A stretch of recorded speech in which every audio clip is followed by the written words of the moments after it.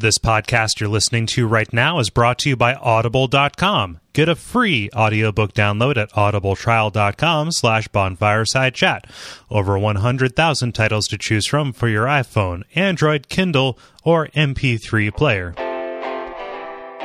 Some of our landings were desperate adventures. We are now prepared to meet the inevitable counterattacks with power and with confidence.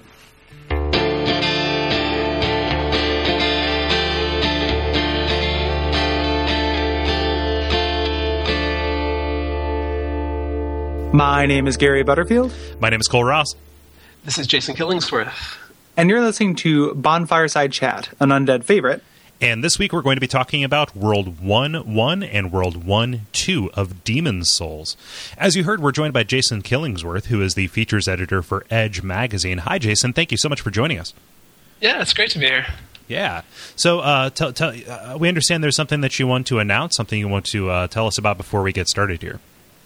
Yeah, so a couple Australian game journalists, Brendan Keogh and Dan Golding, have started a new publishing company called Press Select, and they're going to be publishing book-length game criticism and finding authors who are obsessed with a certain game and want to write a lot of pages about that game.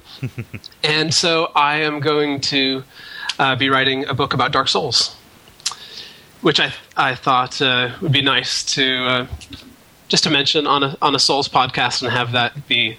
I'm cited on the website as being an author that's going to be working with those guys, but the game hasn't been announced yet.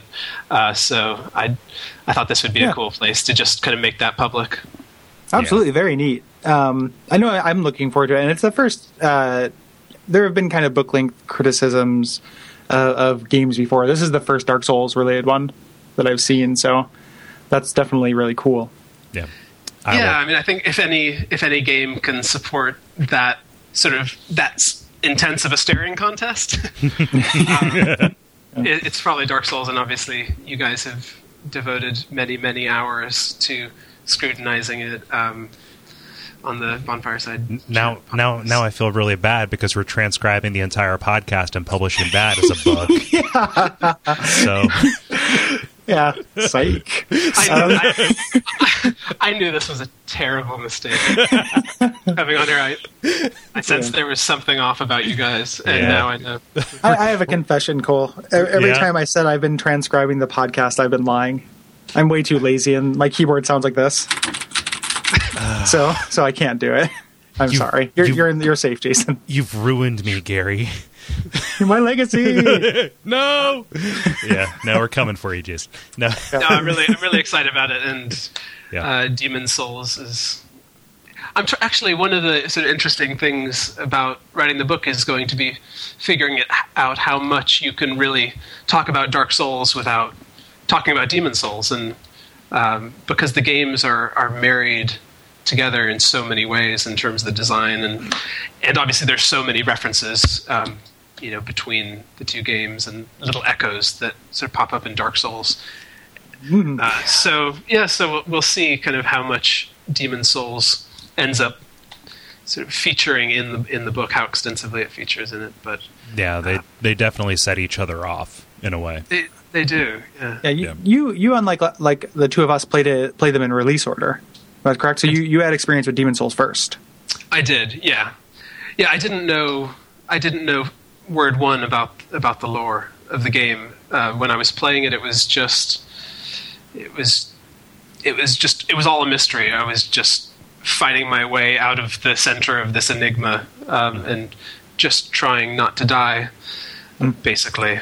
And then now, of course, later, and I think that's probably most people's experience of the game is that they're just trying to stay alive, and then later on they realize that there's this whole constellation of story points constantly orbiting around them as they're moving through the world that they didn't even realize were there. Yeah. Yeah, and there are a lot of changes between the two games to make that more explicit in Dark Souls. So when you say you didn't know word 1 about the Demon Souls Lord, like I feel like there's probably 3 words on it. So you're almost 1/3 the way there. Yeah. Like I've definitely been kind of scouring. Like I feel like I've got a good handle on the areas we're doing now for sure. But yeah, I think that's going to continually be a theme. So previously, we completed the tutorial area and we kind of poked our heads around the Nexus, but we hadn't really gotten to the meat of the game. At this point, there's just one Archstone active, and we're going to head there to check out Boletarian Palace. Yes. So, yeah, why don't we just kind of like jump right in? You get here, you have this awesome view of this huge facade, of the outside wall. And this whole area is pretty much you trying to make it through the gatehouse, right? Well, there's a cutscene in the beginning first. Oh, yeah, true. With the dragons. Yeah. Which sets up... when I was kind of like in the thick of it, I didn't realize how much the dragons were playing a part in this, but like they figure into all of them except 1-3, right? All of the World 1 areas, right? Which one has the sort of dragon carcass? Oh yeah, that's 1-4. Yeah. So one of the dragons gets killed there, right? Yeah. Or a separate unrelated dragon. Yeah, gets killed there, but only one of them makes it past 1-1. The third dragon is killed by the second gunman. Yes. Okay. Cool. Well, and I think this is the first dragon in a video game because there have been so many dragon cutscenes in video games. I think this is the first one where there are 100 corpses stuffed in its mouth. It's like a little kid who's like stuffing too much food. Pizza contest. Yeah. So that's a real clear signal, and I like how that's the first thing you see, but that is not the boss of the area. That's not they are an environmental hazard. Mm-hmm. For the most part, even though you can defeat them, I've never killed either of them. Yeah, they're very tough. But when you're talking about this being, trying to get through this gatehouse, like the one thing that links this world that really impressed me is that the way that the Boletarian Palace is designed is for defense. Right. against an invading army or a neighboring nation, and that plays against you the entire time you're playing. So this is explicitly built to keep you out. Well, I feel like it's such a beautiful statement of purpose for the whole Souls series. Like the very first thing you see is just a wall that's about 100 feet high that just doesn't want you to broach it, to enter, and I feel like so much has been said about how forbidding the difficulty of these games is, and the way that it kind of fends off newcomers, and to have the very opening of the game begin with just a big wall blocking you from where you're trying to go, I think is just such a beautiful, almost brute force way of communicating what the whole game is about. It might as well just be a dude who is standing at the gate pointing in the opposite direction silently. Just away. Yeah. And there's pointing towards Skylanders. Hey, go! You want dragons? Go check out those Skylanders. Yes. And there's 4 locked, 4 closed gates. Sort of dead ahead, and then when you get up to that, there's 2 on either side, and then one behind you, and they're all closed. At first, it just looks like there's nowhere to go. Mm-hmm. I think the mind games kind of start in the very first minutes of and it's incredibly satisfying that throughout the course of this, I think that this is the most shortcut heavy level in the game. And as you're going, you are methodically opening each of those gates, right? Yeah. Yeah. I mean, depending. Some of them you're opening, and then the one behind you, which opens up with World Tendency. Which should we talk? Since that's geographically here, should we talk about the execution area now? Even though you're very unlikely to have unlocked it here chronologically. Yeah, because I think that it's actually really cool that you think this is just that leads outward, but it's actually into a really gross area. Well, I saw it from up above. Oh, you did? And yeah, you can see it from, there's like a little drop you do to get the crossbow, like a little hidden landing.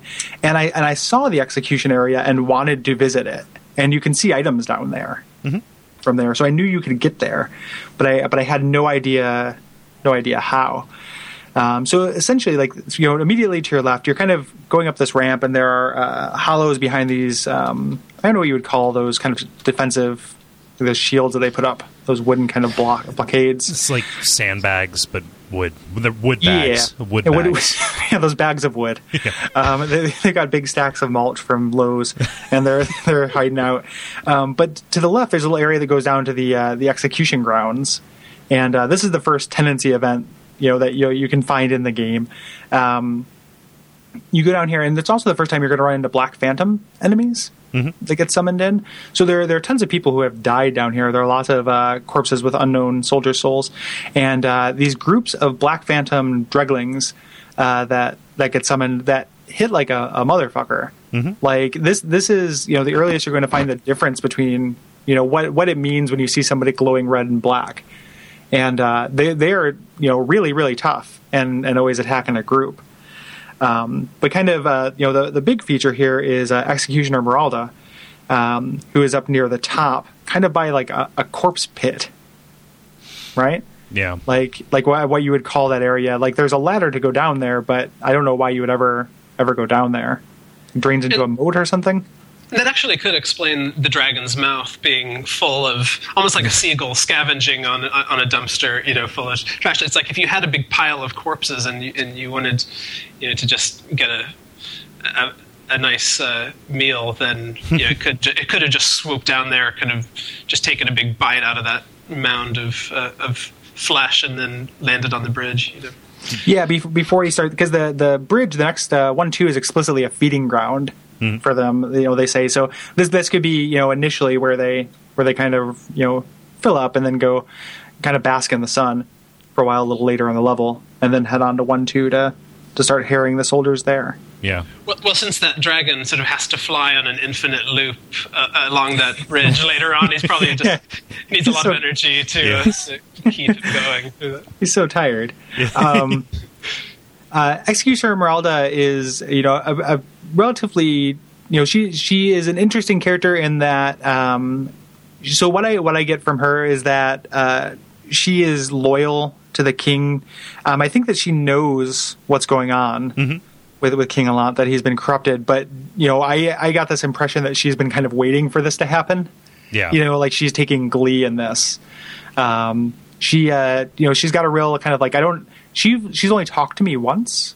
Like when you guys have encountered when I came back in New Game Plus is when she actually spoke to me. I'd never heard the dialogue before. No, I've never encountered the dialogue either. Yeah. She just kind of cackles and says, you know, you were a fool to go against the king. You know, it's not that noteworthy, but that's the impression that I get, is that she was, you know, she's so loyal, and also, you know, the way the weather has changed kind of matches her sadism, and in that way she actually is a lot like Smo. Yeah. Yep. Yeah, that's an interesting parallel as well. The two executioners. Yeah. And would you rather have your head chopped off or flattened with a hammer? I think is the choice you'd be looking at between the two of them. Huh. Okay, so hammer, because if it's chopped off, the head still stays alive for a couple of seconds. But if it's the hammer, you get eaten. Oh. Afterwards, your bones get ground up and spiced into stew by Smo. Turned into bread. I would take the axe, because if your head gets smashed with a hammer, when they put it up on the spike on the city gate, you look like you have this really, really fat round face. Yeah, I don't want to look like an idiot. No. I'm imagining like a Who Framed Roger Rabbit style, like flattening in a steamroller. Like, I might also take the axe too, because I'm watching the video of it right now just to refresh my memory. It's a cool looking axe. Yeah, and hard as shit to get. Yeah. Because this way will open up in pure white or pure black world tendency, which we talked a little bit about last episode. The difference being is that if you pure white, you run into the actual Executioner Meralda. It is her human form, and she drops her armor and a ring where the mechanics of it I don't totally understand. It says it increases the power of direct hits. Yeah, so there's glancing blows and then there's direct blows, which is something that was not carried over into Dark Souls.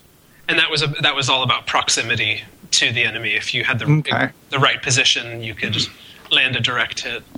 I've never used it because it lowers. It said it increases the damage on direct hits and lowers indirect hits. So I didn't trust myself, to consistently get direct hits. Yeah. And she's a tough fight here. And then if you go in Black World Tendency, you get her Black Phantom form, which is probably, so I just before we started recording, started doing some Black Tendency stuff.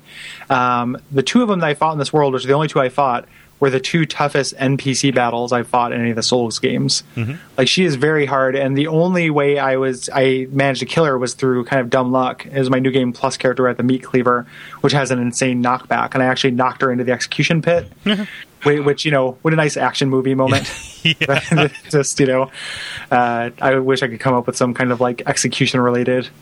Well, that's like slapping someone with their own hand, because if you sort of execute an executioner by kicking them into their own execution pit, it's kind of... Why are you executioning yourself? Why are you executioning yourself? It's like the end of The Cable Guy, where Jim Carrey gets killed by dropping onto a satellite. Yeah. Cable Guy reference, you guys. Yeah. What year were you born? No, I'm just saying it makes sense for Cable Guy reference. Yeah. So it's really tough. After Jim Carrey, I think is okay. So there's BC before Carrey, yeah. And then kind of like lore wise, the big thing is at the bottom of this kind of corpse pit, she has you find the brushwood armor, which is kind of known to be used by the knights of King Allant. I feel like what I think this is, so I was thinking about whether this was Valorfax or not. It's tricky, though, because you find a ring that we know belongs to the Twin Fangs later by that area where the dragons are sunblasting. Sunblasting. It's like extreme. Yeah, when you need to get tan fast. So my thought was, and this is just 100% pure speculation, is that Valorfax, who was sent out to tell the world about the plight of the fog, came back. He made it to the dragons and died. And then Esmeralda, the dragons are not attacking her because they're both shitheels. And she took the armor, took his corpse away from that to hide it because his brother's still around. Right. So this was a hiding place, was kind of what I took from it. I don't have that much to support that, other than the fact that it justifies a contradiction in two items that should be unique to somebody being in two separate places. The only other explanation that I could make up would be kind of just bullshit, time is timey-wimey kind of thing. Just kind time of is not as timey-wimey, though. I know. There's no time. Yeah. Like I said, bullshit. It'd just be like, well, there's probably multiple versions of him, or body form, spirit form. But that doesn't adhere to the rules as much as yours does. So yeah, I don't think that's one of the things I like about trying to puzzle out this lore, is that there isn't just the hand wave, right? So yeah, I'm fairly certain that time is just timey, and there's no wimey. Well, I was reading something last night, and it was talking about how the more lore elements you give players, the more opportunities you have for those little contradictions to seep in. And they're actually, I'm sure we'll talk about it, but there are some really striking kind of contradictions, even sort of in this area with Bjorn and Valorfax. With the Stravas. Yeah. So, but yeah, so the more sort of ethereal it remains, the less chance you have of just sort of stepping on your own toe. Mm-hmm. Yep. And there's a big contradiction that comes out in the Monumentals explanation cutscene that actually resolves, to my mind, one of the big things that we talked about last episode, which is is Boletaria the world, or is Boletaria one of the kingdoms? It's one of the kingdoms. I just hadn't played to that point yet. But they say it's the world or the land of Boletaria. In one of those, so they're not afraid to contradict themselves, and it's up to us to kind of sort out what's meaningful and what's not. Yep. I think it's interesting that both of you had a much different experience of this level. I mean, this was the level that I just crushed my face against for hours. I mean, you came to this as experienced, seasoned Souls players, like having played Dark Souls multiple times, and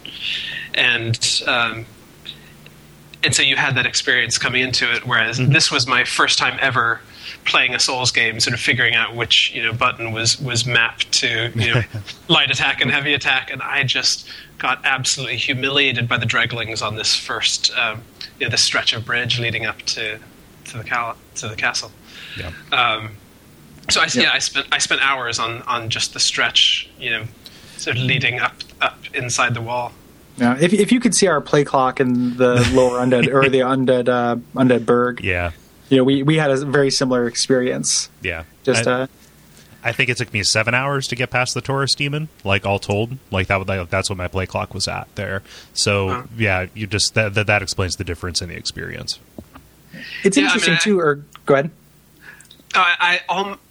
I think I toyed with the idea of quitting, like at a certain point on this stage, and I just, the guy who'd recommended the game to me, sort of another journalist, Michael Abbott, and I just said, I just feel like I'm raking these hours into like a pile of leaves, like raking them into a pile and just lighting them on fire. It just was, there was no sense of accomplishment, and then it just gradually, finally started to coalesce. What kind of character were you playing as at the time? Because that's a real. I feel like even a little bit more so in Dark Souls, that is kind of a difficulty selector. Yeah, I mean, I always play as a warrior on my first playthrough, because I think like that's the most intimate experience you can have in an action game, because you're always going to be up close. You're going to you have to learn every enemy's moveset really well. You can't just stand at a distance and spam them with magic. So so I, as a rule, I'll always play as a warrior on my first playthrough, and then just get the enjoyment of rolling around and firing soul arrows. Yeah. Yeah, that could definitely make a big difference. One thing that's interesting is when you transition from one Souls game to another. When I picked up Demon Souls after having played Dark Souls, seeking that same experience, you do have that.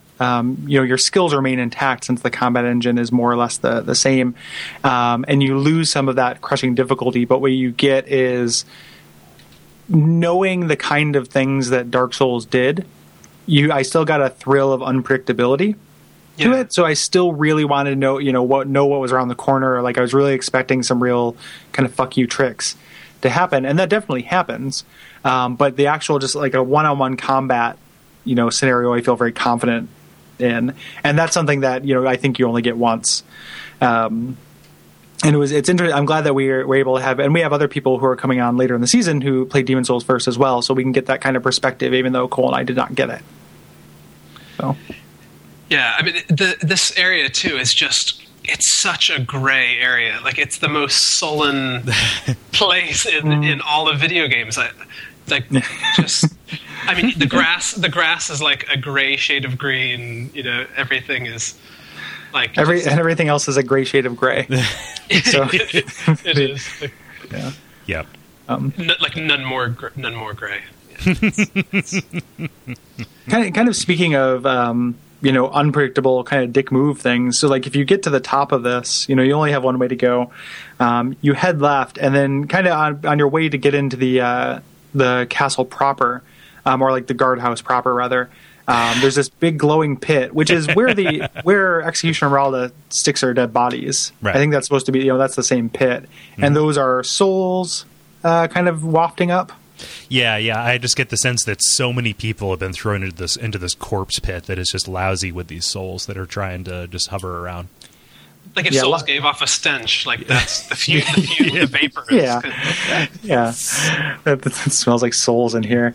And people, I definitely, when I came, walked by, somebody had left an unscrupulous, if you take a step forward, treasure or whatever the trolling message you can do in the Demon Souls message engine, and walked into it thinking that there might be something neat, or I might float down or like that. This time there's going to be something really good at the bottom. Yeah. Oh yeah. The definition of insanity. Do you want to hear something just appallingly embarrassing? Yes. I jumped into it today.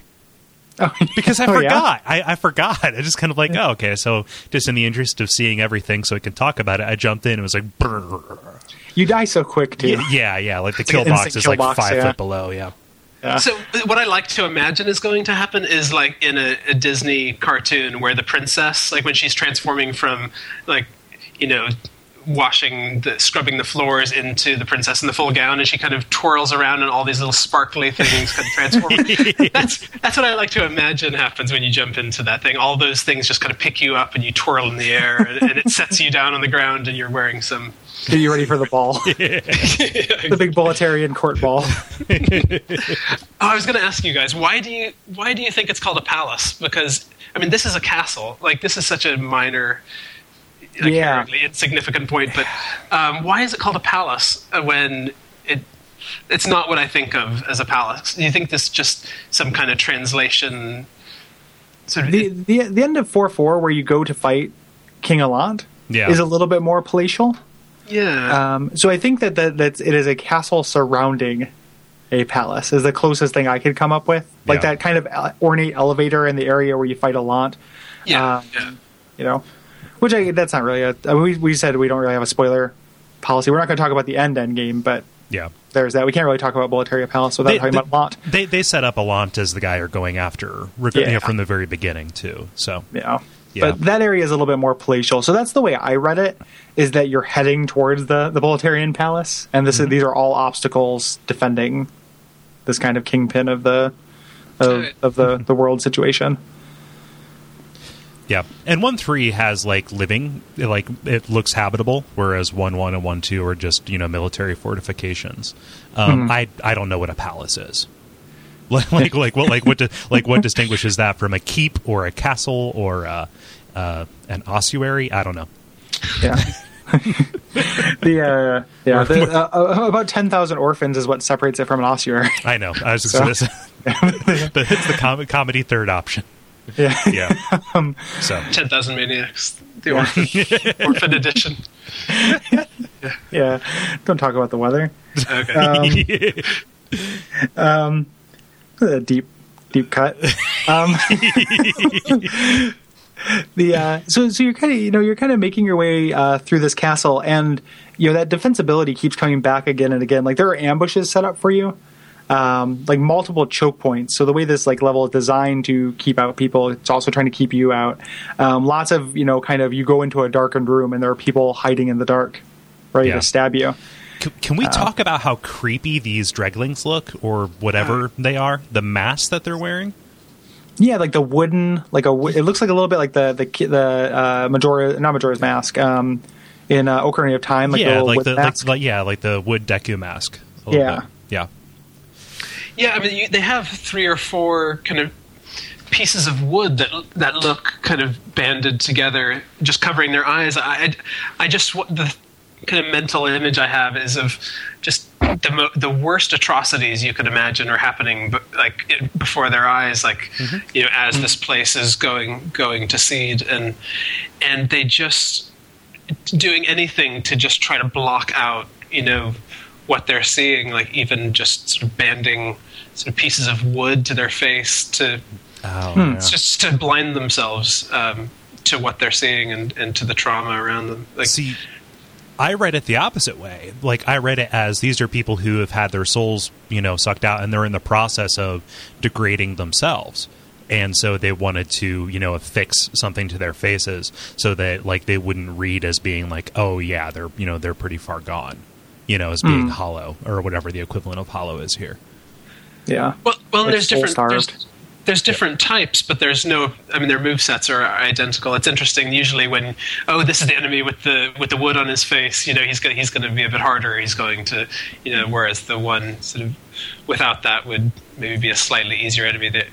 I like even that idea of having that variation, but just for purely kind of aesthetic value. Yeah. Yeah. I always got the regardless, which I think those are both cool ideas for the explanation. And then the guys with the wood on their face, I think these are villagers. So this is what happens to regular people when they get there. And you can tell kind of from their fighting style and the fact that they have kind of done this to their face. So I think they're kind of the easy prey for the demons, and that could either terrorize them into, kind of insanity and not wanting to see things, or have made them so far gone as to start affecting themselves. Because they're definitely different than the regular soldiers that you end up fighting. Who my impression was that these were still people who are just loyal to King Allant. Maybe corrupt the same way that Meralda is, but that they're not. They're not. They still have their souls.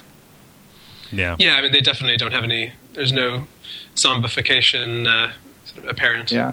They've got a piece of wood in their back pocket in case. Don't get me wrong, but they haven't whipped it out. If they get unlucky tonight, they're yeah. Hey, buddy, you're getting unlucky tonight. See this? Yeah. But you're working your way through kind of like the inner portion of these walls, through the scaffolding and everything.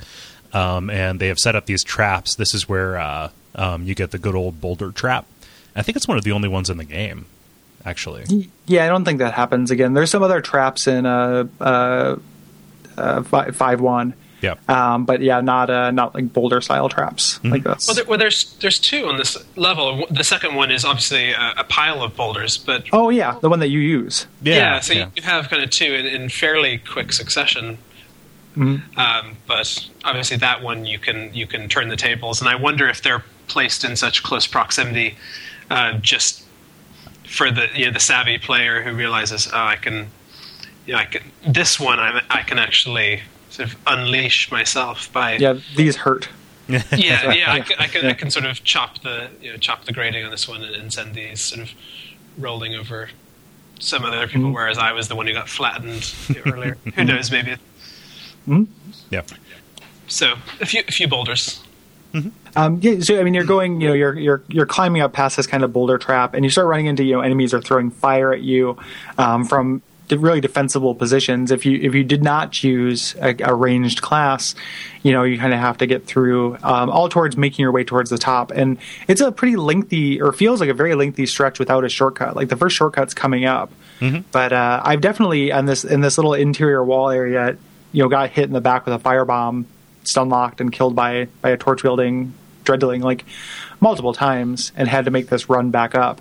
It's the first time, even on my first playthrough, and I was fairly confident, that I ended up having to do learn the Dark Souls lesson of like patience on replays, trying to run back and get my souls and getting murdered. And weirdly, in New Game Plus, you can't spend souls as soon as you start. You have to beat this level before you can spend them. So you can end up with hundreds of thousands of souls from the end game, and then you still have to get through this area and beat Phalanx before you can do anything with them, which makes this extra harrowing there.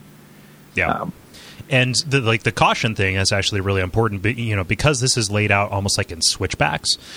People can get up behind you really easily. So you get to the top of this wall, and you see these awesome ballistas and catapults and things like that. I guess the ballista. Yeah, they'd be ballistas. Being pedantic about medieval weaponry. And you get up here and you find a Blue Eye Knight and a Red Eye Knight, which are kind of the counterparts to the Black Knights in Dark Souls. Yeah, I remember this being a moment for me, like a real comparative moment, where I felt like the Black Knights in Dark Souls really telegraphed to me that they are going to be serious business from a distance. Whereas these knights, since they have roughly the same build, like they look a little bit tougher, but it's not quite. They're not, drawn with that differently than the regular NPCs. When I walked to the Red Eye Knight and he one-shotted me, outside of old King Doran, I was pretty irritated because I didn't feel like there was anything to indicate that I shouldn't have fought him. Did you engage him before the Blue Knight when you first played? Yeah, Blue Knight? Yeah. Oh, okay. I went right after I left, and not for any particular reason, just the way I happened to go. And then later, I've seen messages, beginners should try this area later, and I'm like, okay, that makes sense. But up until that point, I remember being very irritated with that. Probably just because if I would have went left, I would have got that shortcut, and then not been that big a deal. But that's one thing that I get a little frustrated with. Like, it wouldn't make any sense for these guys to be 9 feet tall and and still have them just be regular knights. And their eyes do glow, which I get it. I understand.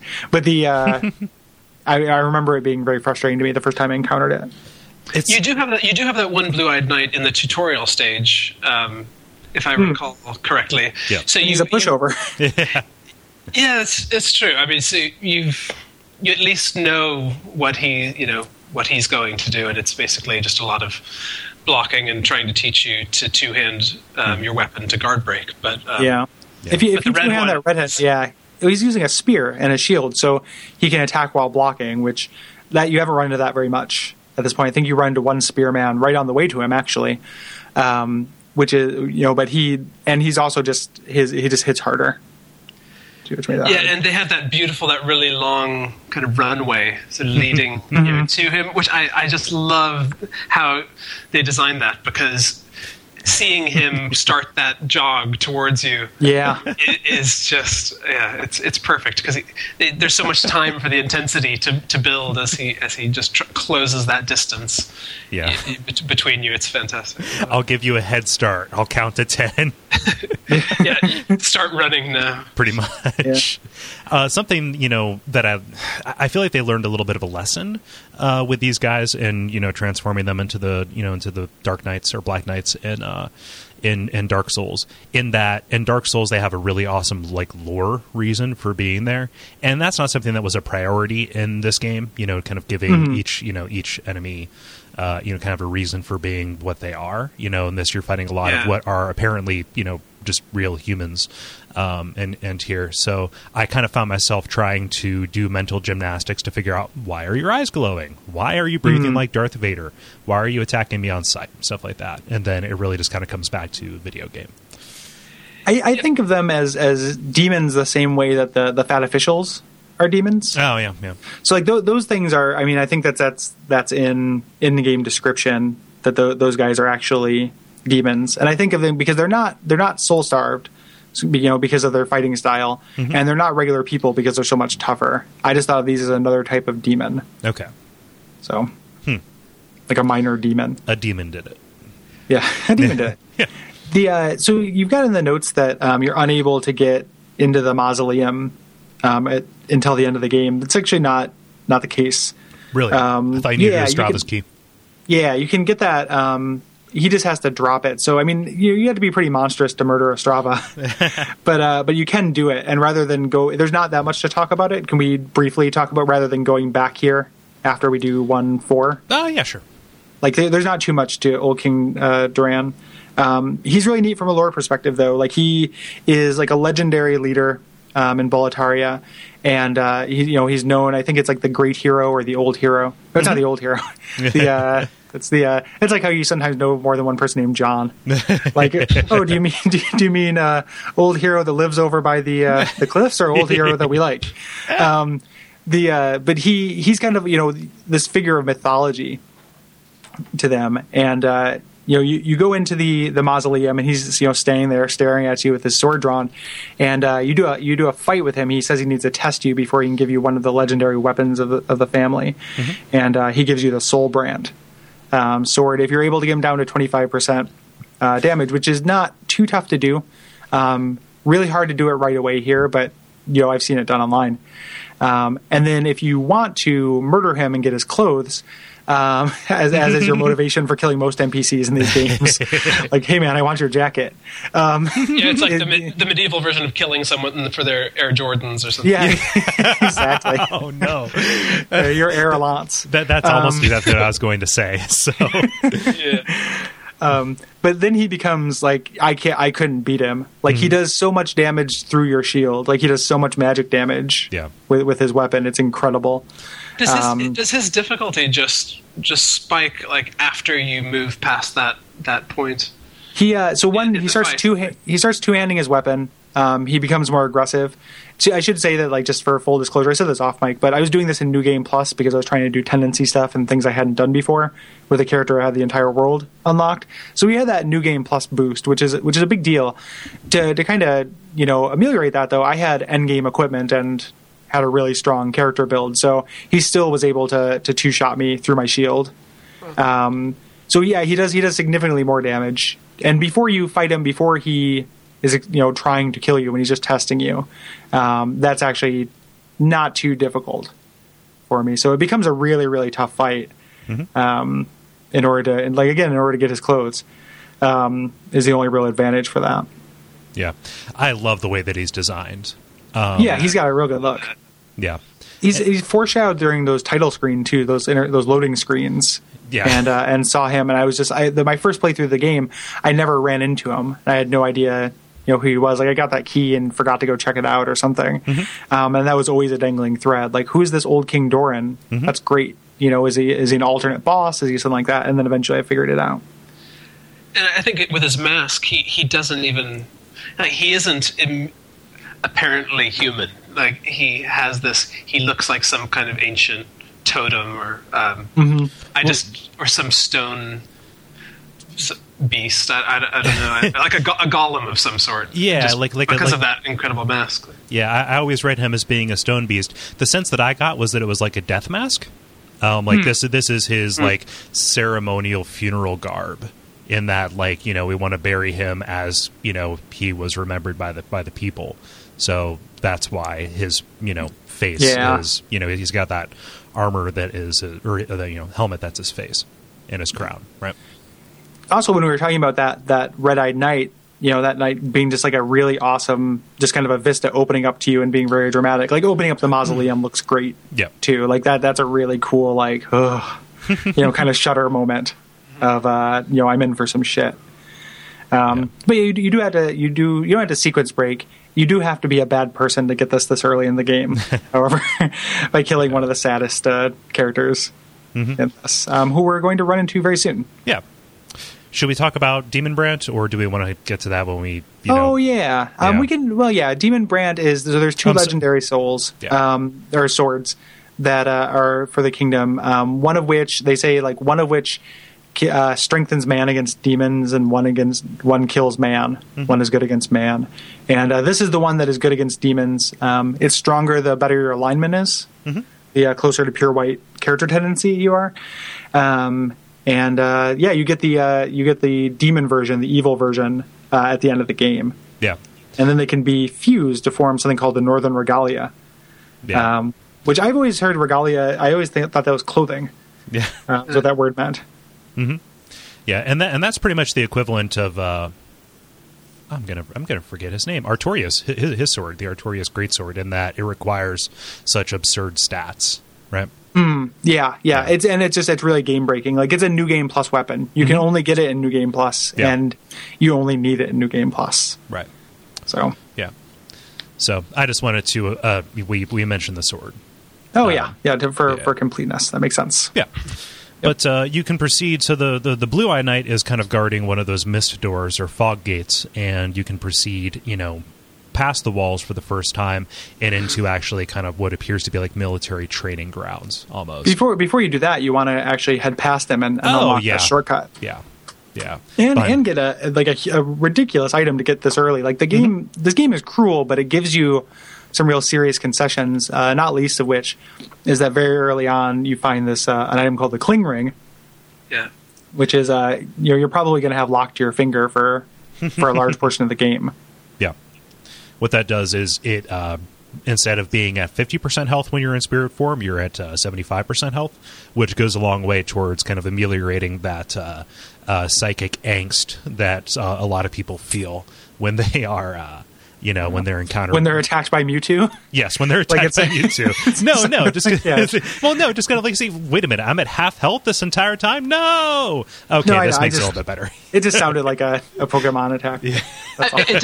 It does seem like the precursor to the ring in Dark Souls, that it gives you that boost, but obviously shatters when you take it off. Yeah. I wonder if it was a balancing move. That was the same ring that they were designing, but they sort of looked back and realized that it was overpowered, and probably knew it was when they were designing it, but then said, okay, well, we need to add this new element to it where you can't take it off. And hide it behind a lot of the game. Yeah, exactly. As opposed to like having it sitting on top of the first horse corpse you come to. I love all the horse corpses that are spread throughout. Yeah, poor guy. Oh man. Yeah. So you go down. You want that shortcut. You also at this point can kind of knocking down some hanging corpses, find a jade ornament, which comes into play a little bit later. Yeah. When we're in the Nexus. But if you go, you kind of follow the critical path down. You see this military training ground. There's two ways to go here. One of which is an NPC setting a trap for you, where he has all these flaming jars or barrels around him, and he's willing to blow everything up in order to take you with. It's better though, however, to roll off the stairs and head straight down, because you'll see a non-aggressive NPC down there, and unless this is the first one that you've seen, because you can't have gone to Doran yet. Right. And this character, and also speaking of game-breaking rings, yeah, like they give you both of them in the space of like 3 minutes. Yeah. So where you get the thief ring, which makes it enemies take longer to aggro you, like reduces their detection range, I think. Yeah, it's downright essential for later portions of the game. Yeah, and it plays into one of those major gameplay differences between Dark Souls and Demon Souls, is that in Demon Souls, stealth is an option. So there are areas that you can straight up sneak through, which is really cool if you have the right kind of equipment set. But let's talk about Ostrava, because this is going to be a through line through the entire time we're talking about Boletaria. Yeah. So Ostrava, you get the sense that he's on this quest. You're always rescuing him, so he's kind of like a cross between Solaire and Sigmire. I feel really bad that I keep on comparing stuff to Dark Souls. It's going to happen. Yeah, it's going to happen. Disclaimer: we're just going to keep doing it. But yeah, but in each area, you have to kind of like rescue him from these dire fates. So you find him here, and he's surrounded by dreglings. He kind of like got himself backed into a corner, and if you help him out, he kind of continues his march onward. I love so like one of the things I get the impression of him as being kind of a pampered royal. Like he knows a lot about the theory of how to fight. Like he was probably trained his entire life, but knows very little about the practicality of it. That's why you're always rescuing him. The confidence with which he delivers his dialogue here is hilarious. Like if you're able to find it, Cole, cut it in. But if not, he's just like, that was a bold jump indeed. Like like he's just very like acute, like declarative and almost accusatory in his voice acting. Well, the more ornate the armor, the more kind of you're just the sort of showpiece on the horse, kind of give morale, and he does that. Like his shield, at least, is really splendorous, and you can picture him just kind of sitting up there on the horse. Like if he doesn't fall off, he's accomplished his objective for the battle. Like he was riding one of those poor guys out in the I almost just said the foyer. That's not what you call the beginning of a castle. Yeah, it's foyer, actually. Yeah, foyer. The castles have foyers. Yeah. You can imagine him pulling this shield down from like a display rack, and it's also it mechanically works too, because you can get that shield later, and it's ill suited to fight these characters. So that's really interesting. Like his equipment, which is all based on defending against magic, and he's there's no magic at this point up to the game that you're defending against. So he's ill equipped for this, and you kind of rescue him. Again, very similar to that Sigmire situation with the Chaos Eaters, in Lost Izalith. And if you do, he gives you a brass telescope, the traditional saving gift of Boletaria. And continues it's like the gold on, watch. The gold watch after working 50 years. Here's your brass telescope. The brass telescope anniversary. It's been 1 minute since you rescued me. And then he continues on his mission. I don't know how much of his mission he'll talk about here, but essentially he's going to go see if the rumors are true and that his father has been corrupted. Do we know that it's his father yet? I don't know what. Like I said, I don't know what is revealed here. Yeah. He is his father. I don't know if we know it yet. Yeah. He reveals it maybe in a later line of dialogue. Yeah. So because even his name is like he is going by a false name. Yeah. Yeah, that's true. Just really interesting. Mm-hmm. Oh. Yeah. Yep. So like after you rescue him here, he just he does reveal it. Yeah. You go back to the Nexus if you don't go right to 1-2, and he's there and he says, "I refuse to believe that this is what Father wished for our great land." Mm-hmm. So he pretty much says, My father Yeah. may or may not have wished for something, is also responsible for this. Alent is responsible, ergo. Right, Ostrava, right. yeah. It's kind of like when we talk about him being, ill-equipped and kind of pampered, like you almost get, maybe he's like been studying abroad, you know, at this point, like he's coming back and has just kind of been on this whirlwind tour, and is coming back to find this, because that happens as well. Like that's, what I think happened to Valorfax as well. And then, Bior also comes back to find, I don't know, he didn't come back. No, he was just here and captured. But so I kind of get that impression. He's a really interesting character.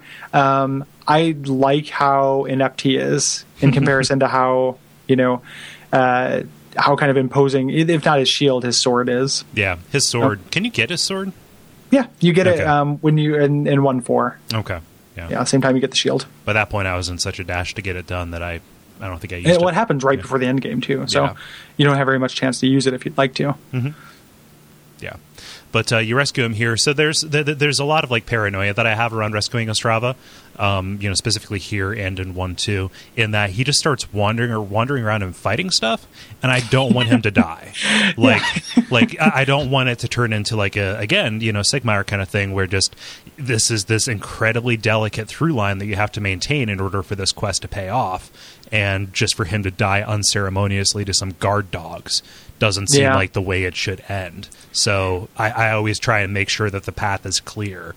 He has a very limited patrol route. Yeah. Like if you follow him, he doesn't want to keep going.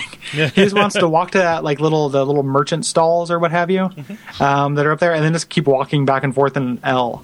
Yeah. Is his the entirety of his patrol route. But that gets really true in 1-3. Yeah. Like 1-3, it is very difficult to keep him alive. So. It's worth saying that he will drop that mausoleum key even if he's killed by another enemy in the game. Like you can still get the key off his corpse. Also, since I killed him to get the mausoleum key here, it's hilarious how long it takes NPCs to aggro. Like I stabbed him in the back and kicked him down to the Dreglings. Like, no, you deal with it. And then went back there while he was fighting Dreglings and kept stabbing him in the back. And he stays amicable through about 5 backstabs. And then he's like, okay, 1-4. Like that could have been an accident. I know people like this. the live journal community. Yes, I was stabbed in the back by this person, this person, and this person. You guys. Yeah. Mood betrayed. Yeah. So you kind of continue through this training area, moving on up. Again, there's just like defensible positions, archers kind of covering you as you're going to be fighting guys who are ambushing you, jumping off the wall. You run into your first merchant, which was a real like godsend for me at this point. Like, because you can't level up yet. They haven't introduced that mechanic. This is the only thing you can spend on souls. And with my first playthrough, like I did a royal with my first playthrough and did not like his fencing weapon for that. Like I was having a hard time penetrating any of the guys who had a shield, anything like that. So I wanted another weapon, and that was really cool to have the opportunity, even though the selection is fairly limited here. Yeah, he ends up being fairly useful. So he speaks to the depravities. He just comes out and says, do you want to see some of my wares, most of which are stolen? Yep. Yeah. Yep. So I was watching a Name Bro run of this level, and he pounced on the mostly stolen. It's like, which ones of these are legitimate wares that you sourced yourself, through legitimate means? I'm gonna say none of it. Well, maybe he gathered the herbs or whatever. That's true. He was plucking them out in the grass. So put out a corpse's eyes. So. Yeah. And his accent is so jarring. Everything about the game is so somber until you get to this point, and then he's like, "Hello, I was just going to cross the street," and I was like, "Whoa!" Any Scottish person listening to this podcast, the death threats are going to be sort of rolling in. That is not what I think Scottish people talk like, but that's what that dude sounds like. The views and accents of Jason Killingsworth do not reflect those of Bonfireside Chat or WP.TV. Please. I'm going to have to add another thing to the contact page, aren't I? Just saying hi, Bonfireside Chat, Jason. Yeah. But yeah, his accent is bracing. I think he says mostly for the same reason that in some states where they do executions, they have multiple switches. And just like one of them is hooked up, but the other 4 aren't. So that way, there's the benefit of the doubt. Like a firing squad with mostly blanks. Yeah. So you don't have to feel bad. It's kind of like, well, I bought this one, but that one wasn't. That was the legit one, right? That was the legit one. That was the armor he crafted in his crate, lovingly, with his rags. Yes. This was the crescent moon grass that he lovingly harvested himself. Yeah. You've got it in the notes here. The undead merchant in Dark Souls, male undead merchant, is pretty clearly a reference to this. Yeah. So yeah. No, he does not take damage from enemies.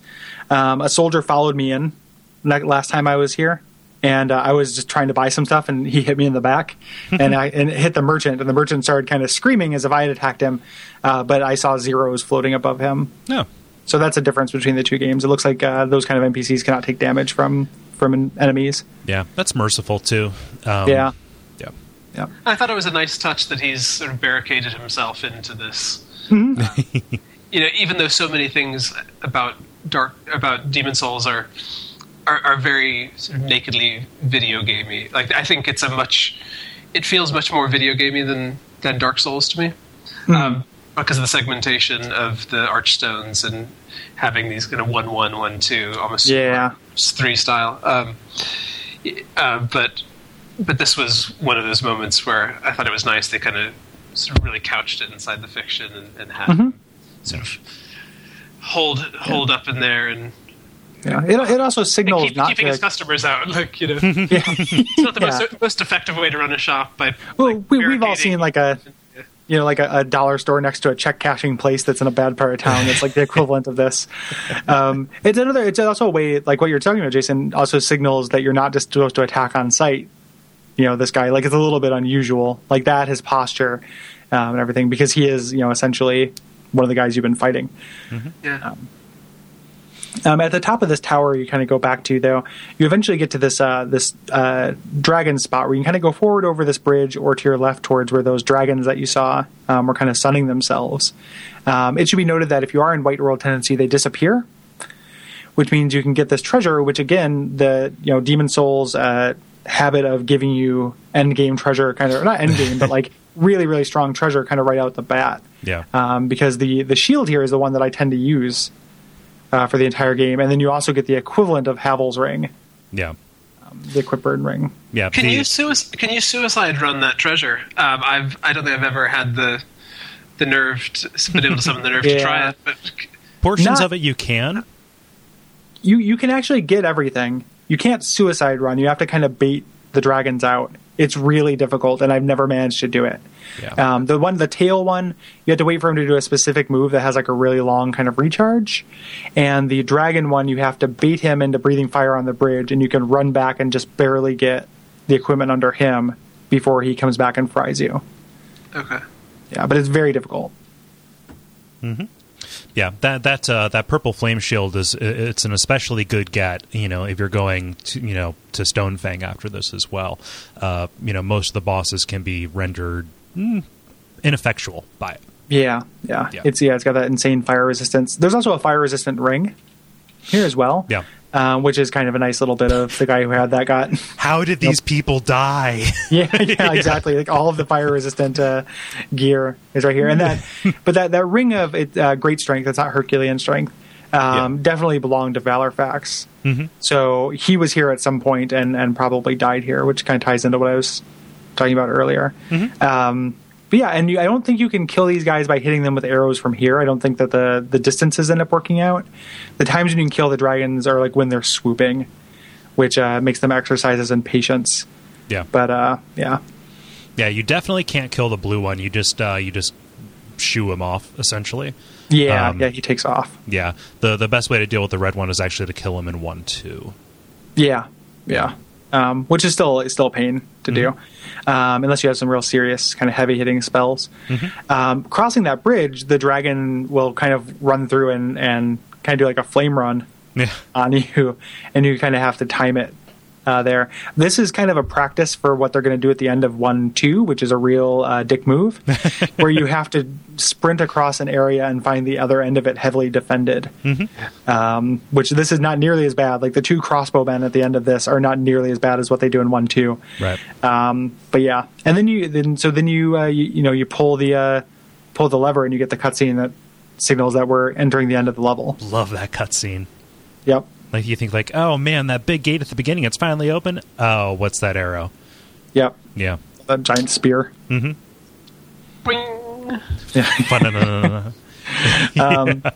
So yeah, the serration on it just seems like kind of a bit excessive. Cruel. I'd say without the serration, you're still dead. And yeah. Well, the serration plays into, so it's a version of the weapon you can kind of make from his soul. And the serration is designed to destroy equipment, like the weapon that you can get, the scraping spear. So it's meant to not only kill somebody, but fuck up their armor. Yeah. So this whole way that you've been going, if you've been being really diligent about getting items and everything like that, again, when I talk about giving you these rings, the kind of way the game will kind of throw you some bones, you've been finding a lot of turpentine and kind of black fire bombs and the like, which is great because you are heading into this boss fight very shortly. Yeah, where melee weapons are almost entirely useless. Yeah. I was going to mention one thing about the sort of castle setting even before we headed into the boss. Like, there's a note I jotted down while I was playing through it again this past week, and that was that it's so easy to get lost in kind of a castle environment because you don't have really obvious landmarks, and everything's the same color, and it just looks very, very homogeneous. So I feel like it's easier to get kind of turned around, and it's almost like being lost in the woods, like where you're just surrounded by trees and you're just surrounded by stone, basically. So, like in Ico, Ico, as most people say, it can be so maddening, like trying to sort of place yourself and figure out exactly where you are in the environment. And so I found that kind of devilish, like with this particular area. It starves you for kind of obvious reference points to navigate through.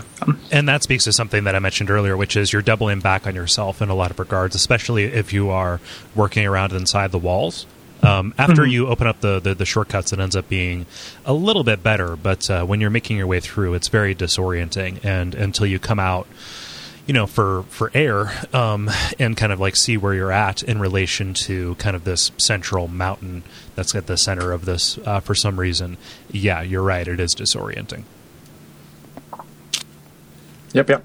I found that to be, I got way more kind of lost and disoriented in Stonefang. Yeah. Than this, but I found that to be true of a lot of areas in Demon's Souls where there's less discretion in the kind of color and object palette in an individual world, where I didn't have as many kind of reference points.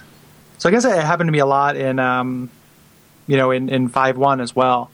But yeah, that is definitely true here, and especially if you're trying to backtrack to something. So like when I try to come back in White World Tendency and find where those dragons are, I sometimes have a hard time like getting back to the spot. Even though I just opened a shortcut that more or less leads from there. I remember the most efficient path. Yeah, I wonder if I think it would probably be harder to sort of from memory try to draw that map. I feel like Dark Souls, I could sort of, if I really focus, I could redraw like most of the areas in pretty fine point detail. But with this one, I feel like things would just become so MC Escher like so quickly that. And I just wonder if it's designed that way on purpose, just to try to turn your head around. Well, Dark Souls, most of their locales are kind of designed like theme parks a little bit. It's the Disney rule where you're always able to look up and see the castle at the center. Right. There's a greater context for where you're moving around, and you can always orient based on either a distinctive landmark that you can see or noticing where you are in relation to something before.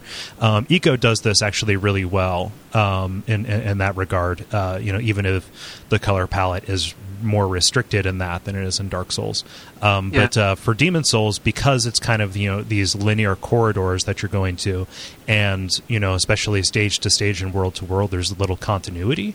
I think that kind of leads into the areas being kind of labyrinthine. Mm-hmm. Yeah. Yeah, it feels very maze-like to me. Mm-hmm. Yeah. So the Phalanx. Yeah. Let's talk about this guy. Yeah. Well, it's a her. Oh yeah. So that's something that I love about the bosses in Boletaria. There's some great bosses elsewhere, but kind of how that pays off in 1.4 is tremendous. So, is it spoilers or is it out of order to say that as we're going through, we're actually fighting Alance like top guard, top tier knights, right? You're right. And she was the archer, right? Yeah. Yep. And she's surrounded by these, I call them goos, but they're called hoplites in the lore and on the wiki here, which are these shield men. I can see them being hit by whatever magic it is and evolving into these things, and they've got these spears, and they're gathered around this glowing core that is Phalanx herself. And so, in order to actually do damage to the boss, you have to clear these these hoplites off. In order to expose her. And the best way to do that, because you don't really have access to, any kind of magic spells, and the shields are incredibly physically resistant, is to use those fire bombs. So it doesn't make any sense to hoard any souls at this point. You just want to go back to either, the blacksmith in the Nexus or the undead merchant and buy as many fire bombs as possible. I forget, can you buy them? You can buy them from the Undead Merchant. Yeah, I don't know if you can buy them from the Nexus. Yeah, they're expensive. I think they're 500. They're 500 souls. Yeah. So, yeah, they're pretty dear. Mm-hmm. It should be noted that the actual Phalanx herself doesn't have any attacks. Like she can not hurt you. So she is not. It is entirely about this kind of defensive perimeter she set up. Also, and I just saw this for the first time. Have you seen her fling one of them? Yeah. Yeah, it's really weird. I'd never seen it before just because I was probably too close in and she kind of filled up my screen. Mm-hmm. But she can toss them across the room, kind of making this arena really interesting because, you want to fight for a little while. You can only take a couple of spear shots. So if you need to retreat and hide behind a pillar to heal or to equip, some turpentine or what have you, she can throw guys into that corner and, kill you while you're fiddling around with your inventory pretty easily. Yeah. In addition to the hoplites that are kind of attached to her glowing core, like some kind of Castlevania monster, there are free floating ones that are going to come after you, and those do respawn. Yeah. Yeah, I thought it was interesting that the boss was named after this sort of protective SNES game. Because the Phalanx isn't by killing the Phalanx or just those the hoplites around the core, you don't actually do any damage to the boss. And I think in most boss fights, that would be attributed to the bottom line, I guess, in terms of the HP of the boss. But that's just shield. Yeah. Mm-hmm. Mm-hmm. And kind of the symbiosis between archers and shields actually plays out. It's in the bosses that we're going to be talking about this episode, the archer knight being protected by the shield, and then later on the shield knight being protected by archers, kind of speaks to the way that these what are now demons but were once knights would have fought together. So there's a nice consistency to that. Mm-hmm. Yeah, I agree. All in all, it's not a very difficult boss if you know to use fire. Right. If you chose a sorcerer for your playthrough, this is more or less a walk. Mm-hmm. Your fire spell that you start with is will tear this guy up. Yeah. But all in all, I really like this boss quite a bit. I like the design on him a lot. I like that indirect kind of attacking he does. Yeah. When you beat him, you open up a portal back to an archstone back to the Nexus, and you become human. Mm-hmm. And we have to head back to the Nexus before we can head on to the next level here. Yeah. Well, it's probably worth saying that the whole level has been kind of putting fire, and it's kind of been screaming fire at you. You know. Oh yeah. So I mean, you've got all those exploding barrels. You've got people firebombing. You've got even just freestanding fires burning kind of out in front of the castle, and so if you don't have that fire idea planted in your head by the time you get to this boss, you probably haven't been paying very close attention. Yeah. So Yep. Yeah. Your fire vocabulary. Yeah. That's definitely a good point. Oh, and you get the lead demon soul. Oh yeah. So you get a soul. We'll talk about them as they come up for specific things, but the like really really really cool upgrade system, for uses for boss souls in this game. This one is one of the less interesting ones or less useful souls, but even as soon as the boss we're going to fight in the next area, you start running into very cool kind of varied uses. Yeah. For this stuff. So this can become the scraping spear, which is really just kind of a PvP dick weapon. Yeah. Like if you want to fight people and also ruin their equipment. And their day. Yeah. Yeah, that's the only reason why you'd use it. Can it turn into anything else? Is it like a spell, like a... Nope. You can chug it for like a minuscule amount of souls. Yeah, like 1,500 or something like that. Yeah. I generally make the scraping spear out of it. And by generally, I mean in my one playthrough, just because I like spear-type weapons a lot. Yeah. And how I've never played with it. How is it? It's fine. It's not as good as like a really well upgraded wing spear, but yeah, it is a passable spear. Yeah. So yeah, the scraping spear is pretty cool. For anybody who's playing along for the first time, don't get confounded by like, what do I do with this? Where do I go? You're actually not able to do it until you beat the boss in 2-2, and get his soul and feed it to a specific blacksmith that you'll find later. So just hold on to these for now if you intend to use them, if you're intrigued by that. Yeah. Yeah, I had no idea. No Dark Souls primer. I was just burning the souls, and then oh no. Yeah, I was so young then. I was in the head in 2009. That was naive.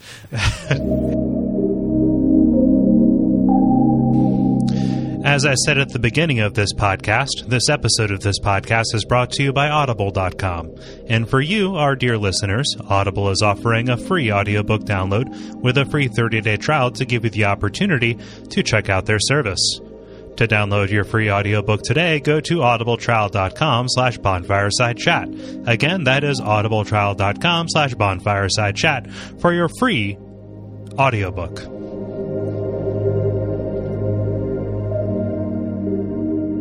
So back at the Nexus, we've got some kind of plot dump going on. Yeah. The maiden in black comes back and she, kind of congratulates you and says that she wants you to speak to the Monumental. And there's a kind of a camera like crane shot that maybe shows you around where the Monumental might be in this huge kind of winding, system of interlocking helixes that is the Nexus. Yeah. It shows you that doorway kind of leading up the stairs, kind of to let you know there is a doorway up there. If you kind of go up the stairs, you'll find a way up. Yep. And then you head up and you find the Monumental. Once you find him, it's really great. And somebody mentioned this in a comment, I think, in the last episode, and I think it was Murph, and I agree that the image of the one kind of monk with the candle in front of him who's alive, amongst all these other ones who had died sitting in the position where they'd kind of kept vigil, is really striking. Yeah. Is one of my favorite images in the game when you first kind of stumble across all of these dead people sitting cross-legged. Because he looks like the Golden Child from that Eddie Murphy movie. Exactly. He totally does. But yeah, it is one of the weird sort of moments where, like, normally the Souls games don't force lore on you. Like, it's all about just kind of breathing it in as you move around. And this is this weird aberration where it's like, not only do you have to go up there to listen to this for it to unlock the Archstones, and like it forces you to kind of digest this lore, and you watch this sort of cutscene, but you also have to just kind of go up this tedious staircase to get there. So it's kind of an odd moment in the context of how the Souls games do things, kind of as a general. I thought.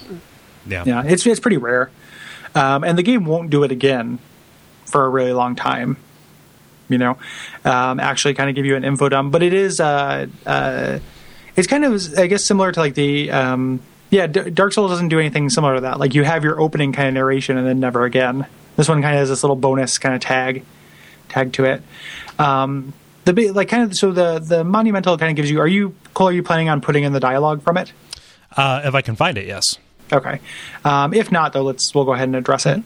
Just in case. The one thing, Jason, back-end stuff for running a Dark Souls podcast is it's much harder to find dialogue from Demon Souls online than it is Dark Souls. Yeah, it's trickier. Mm-hmm. He tells you like the big takeaway from this is that this has all kind of happened before.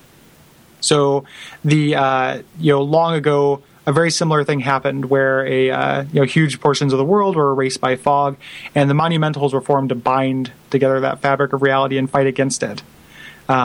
They center themselves at the Nexus and install these archstones all across the earth and kind of bestow them to the leaders of these various kingdoms. You get this kind of roll call of the different areas you'll be visiting.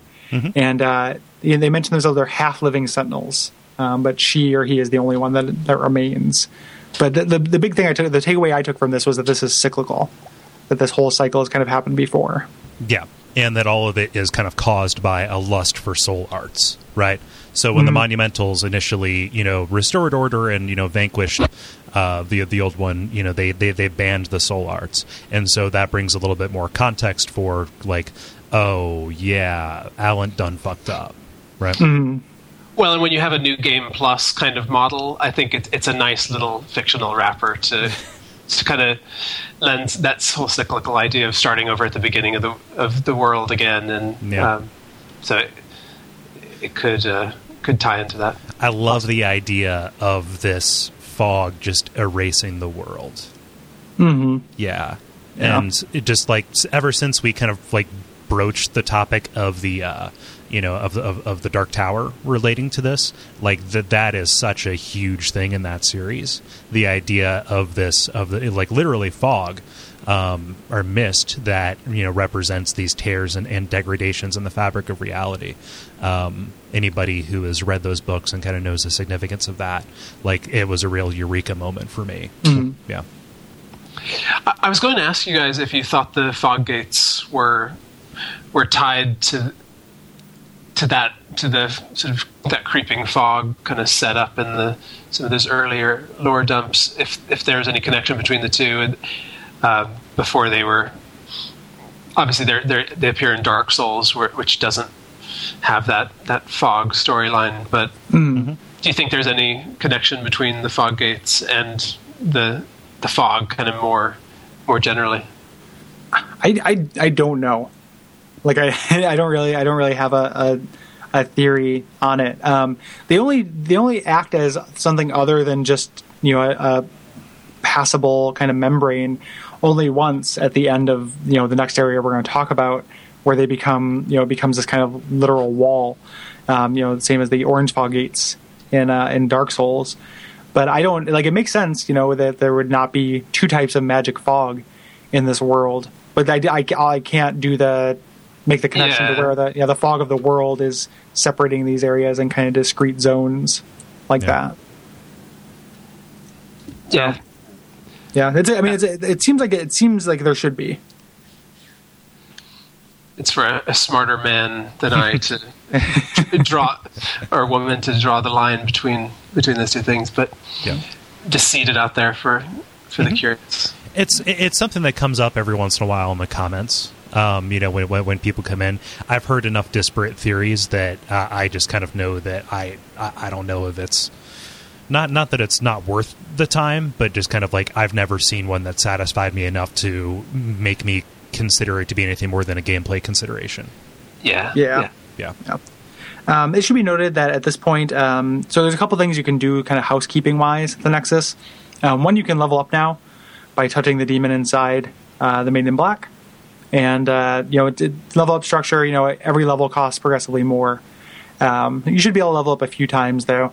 Similar, and just on an advice tip, similar to Dark Souls, initially maybe level up towards equipment that you want to use. Yeah. And then, vitality and endurance are never a waste of time. Right. So, Yeah. And then if you exhaust Stockpile Thomas's dialogue, you find out that the brooch that you found on that corpse that was hanging from the rafters outside of the kind of gate there actually belonged to his daughter, which is real fucked up. That like in the Demon Star of Boletaria, they're literally stringing up little girls on to hang from the kind of the sides of the walls.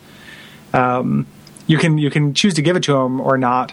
Why you wouldn't would entirely be like a gameplay thing. Like you thought there would be another use for it later. There's not. And you're just really cruel if you decide not to give him something to remember his daughter by. Yeah. And he gives you a room that or a ring that increases your item burden, which is really useful to take with you whenever you go in case you find some cool armor. Yeah, it's a good utility ring. And so we've mentioned both of these rings. Did we talk about the distinction between carry weight and equip weight? Yeah, we did. In the first 13, episode. Yeah, the first episode of the 13 differences. So both of those are really very, very useful. Yeah. Yep. So now we're heading to World 1-2. This is actually, most of the way we're treating this is going to be out of an actual playthrough order. You can do World 1-2 now, just fine if you're doing a traditional playthrough. That's not that big a deal. That's how I played it my first time. Me too. And it's not too tough. So it starts off, and you talk to. Oh yeah, he said it later. I was going to talk about that Strava dialogue, but he talks about it soon. Yep. So each stage starts where the last one ended. You go back to the Archstone that teleported you back, and except there's a gate that's open, and you head in. You're kind of in like you've got it here as a stagecoach room, which is more or less looks correct, and it's kind of like a nice little holdover from the last boss fight. There are those hoplite things are kind of crawling around in the dark. Yeah. Really diabolically placed, really hard to see. So you can be picking up treasure from one, and there's another one just outside your field of vision. Yeah. Ready to chuck a spear at you. Yeah, they've got kind of these overlapping circles of spear danger area. Yeah. If you head over to the left there, you can find Ostrava, who has gotten himself into another pickle. He's like the Laurel and Hardy, like just like like, and I don't even know how he got himself in there. Like he was just kind of like, does he not know his way home? He's just like walking down that hallway and just it happened to get all lousy with dreadlings like while he was taking a nap or something.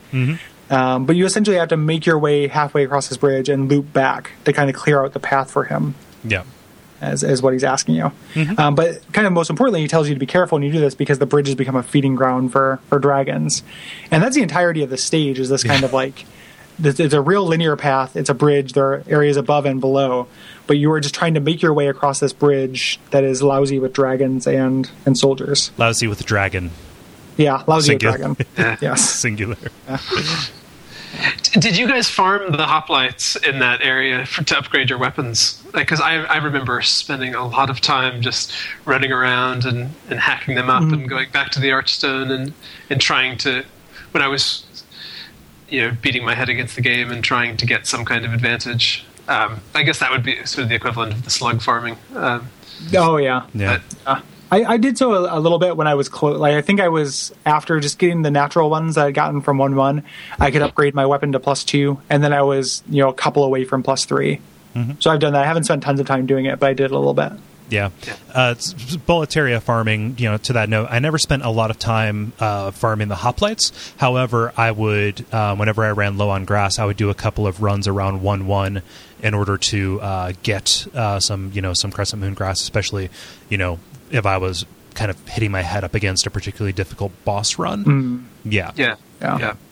That's just the most effective way to do it. You get a really good diverse spread of grasses. And 1-2 after you defeat the dragon, if you opt to defeat the dragon, is a really good place to farm for those grasses as well. Yeah. The drop rate in this game is pretty generous for that stuff. Yeah, and you have a guaranteed the half moon grass drops from that. Does it drop every time from the Blue-Eyed Knight? Yep. I believe it does. Yeah. So even if you hadn't talked to Ostrava, you would know that this bridge is bad news because there are charred corpses everywhere. And just, enemies setting up defensible positions in areas where they will soon get murdered by a dragon. The kind of central thing that's going on is you moving between these checkpoints where this dragon is doing passes. You can survive a hit from this dragon with your shield up if you're not caught right in the middle of it. which I found like on my later when I was dying against the Tower Knight and was just trying to run through as fast as I could. One of the runs is actually really difficult to make in one sprint. So I got hit by the fire, and you can actually kind of survive it. And I had pretty heavy armor on. I was playing as a knight. It almost means certain death, and if it doesn't actually kill you, the crossbowmen at the top of the next tower will. You get to that tower, kind of timing that out, and you can either take the high road and continue over this dragon area, or if you want to rescue Ostrava or try a different way, you can kind of go to this kind of like underpath underneath the bridge. Heading back to Ostrava, it's essentially just about darkness. Again, it's a real field of vision thing where there are enemies looming just outside your field of vision. And this is a really good place if you're playing online to get warnings about what's coming up next. Because they'll say, beware. I don't think it says dog. I don't think that word's in there. I don't know which word is in the vocabulary. But then also, beware archers as you're heading back to Ostrava. Yeah. He is very, very heavily guarded. Mm-hmm. Yeah. And, like I said before, if you rescue him too early or if you haven't cleared this out, he ends up getting into combat. And then, you risk losing him. And cutting his quest line off early. Yep. Yeah. Getting to him is difficult. The dogs are a real son of a bitch. Yeah. That's pretty much why I exclusively stay up top. Yeah. That's very difficult. If you go down below, you can run into the merchant again. One of the cool things about this game is that the merchant you meet in the first world will follow you throughout the world. And I just get the impression like you're the only sane person left to spend money. So, of course he's going to follow you. There's nobody else offering him souls. So, the merchants will kind of reposition in each level. But that's your reward for getting past the dogs and kind of doing the lower path between the first and second guardhouse. Right. There. Yeah. But eventually you're forced to, remain topside because the bottom path gets closed off. Yep. Yeah. If you want to fight the dragon, this is where you can do it from any of these towers. You can use arrows or spells, especially if you chose a royal and you have the circlet that regenerates your mana. That makes it not easy because you kind of have to manually aim. The delay in firing off a shot means that he'll probably be out of lock on doesn't really work for him. It takes a long time to do so. Yeah, I did it on my first playthrough with the lava bow, and it took about maybe like 20 minutes. Yeah. It's not really worth doing, at least not here. No. There's a later area where having that dragon. Well, I guess that's not even really true either because at that point you're already past him. You can kill the one in 1.4. So probably not worth killing these dragons. Right. It's cool that you can do it. I didn't actually kill the dragons. Do you get any kind of drop from them, or is it just the nuisance alleviated? Primarily it's the nuisance. However, you do get a soul item, but you can't exchange it for anything. So it's just, you just get the souls for killing them. And then, it's a souvenir, essentially. Or like 5,000 souls, I think. Something like that, It's got a unique name and everything. It looks like it can be turned into something, but it can't. Yeah. Well, it's like with the Hellkite. If you fight the Hellkite Drake, you get a soul off of him, too. Yeah. Yeah. Is that true? Yeah. Okay. I'll look it up because you're doubting me. So. Sorry. It just seems. You definitely. That was a challenge. That was a direct challenge. Jesus, I can't say anything without having it be doubted. That's not true. There's plenty of things that you say that. And regardless of what happens in Dark Souls, in Demon Souls, you have to do this last little run up between the second and third guardhouse, which is really like a marathon. And this is what I was referencing later, where you're going to do this kind of sprint and find the end of it just with a whole bunch of fuck you in your face. Like I think it's four archers, a blue knight, and then a blue knight shortly behind him. And the path there's a wagon in the way, so you can't run past them easily. Yeah. This is a real, fuck you moment. Like this killed me a lot of times on my first playthrough. And what's even worse is that if you are at pure black, it's either pure black or pure white. 2 more blue knights are added to this end area. Yeah, it's pure black. Yeah, pure black. Yeah. That's insane. And I just love feeling that that dragon's fire at your back, like just cutting off that retreat, and just it's just like the equivalent of like just being sort of having a big sort of crowd around you in like a fight, like when you're like a pre-adolescent and everyone's just kind of pushing you into the into the person who's like swinging at you. It just pushes you into the fray, and I like the design of it. Yeah. Or go ahead. These games are really great at creating tension when they reduce your ability to maneuver or get out of the way, and so when you're quite literally between a rock and a hot place, it gets really stressful. If you're doing, you've got it in the notes here, and I discovered this on this playthrough too, is that you can actually just kind of sprint through this level. If you're willing to YOLO it, and I found at the end the best kind of strategy was I would kind of just shield up and wait. The crossbowman would just plink off my shield, wait for the blue knight. He'll get frustrated and smash apart the cart, and then you can run past. Yeah. Because there's no shortcut or switchback or anything. The level is too short for that. So if you are dying against the Tower Knight, you very well could, because he's pretty tough, as we'll talk about in a moment. It can get frustrating to kind of meticulously make your way through this level every single time. Yeah. Going through the lower paths. We should talk about, it's on the notes here, but upstairs from where the Tower Knight is your first crystal lizard. Oh yeah. In the game. We explained the mechanics of those last time, but one of the things that note for is that you can hear this kind of tinkling when they're around, and in that area right before the fog gate is where you can first hear it, and kind of is your clue to explore. Oh yeah. I think that's one of the interesting things about the decision to not have music for the majority of the game. It gives the opportunity for these small sound cues to kind of direct you, or to pull you into a particular place, or and I even noticed when I was fighting the Blue Knight that it drops this little sort of heartbeat thump into the sound mix, like when you're fighting him. And it's just this unconscious thing that just makes you just ratchets up that tension of like if your heart isn't pounding, like here's just this little sort of sound cue to force it to unconsciously force it to. But yeah, so like that little tinkling is something that if you had this big epic sort of strings, sort of orchestra playing over the whole game, you might not catch those cues quite as readily. Yeah. Sound design. Yeah, like excellent sound design in this game. Like put a gun against your heart and force it to beat. You're ready to head in and fight this enemy. This cutscene before the Tower Knight is amazing, and is also like after this point, like where I'd run into that kind of wall at the end of the bridge, and not really knowing, like I felt like I had to get out of the way of these guys before I got fried. So it was super intense.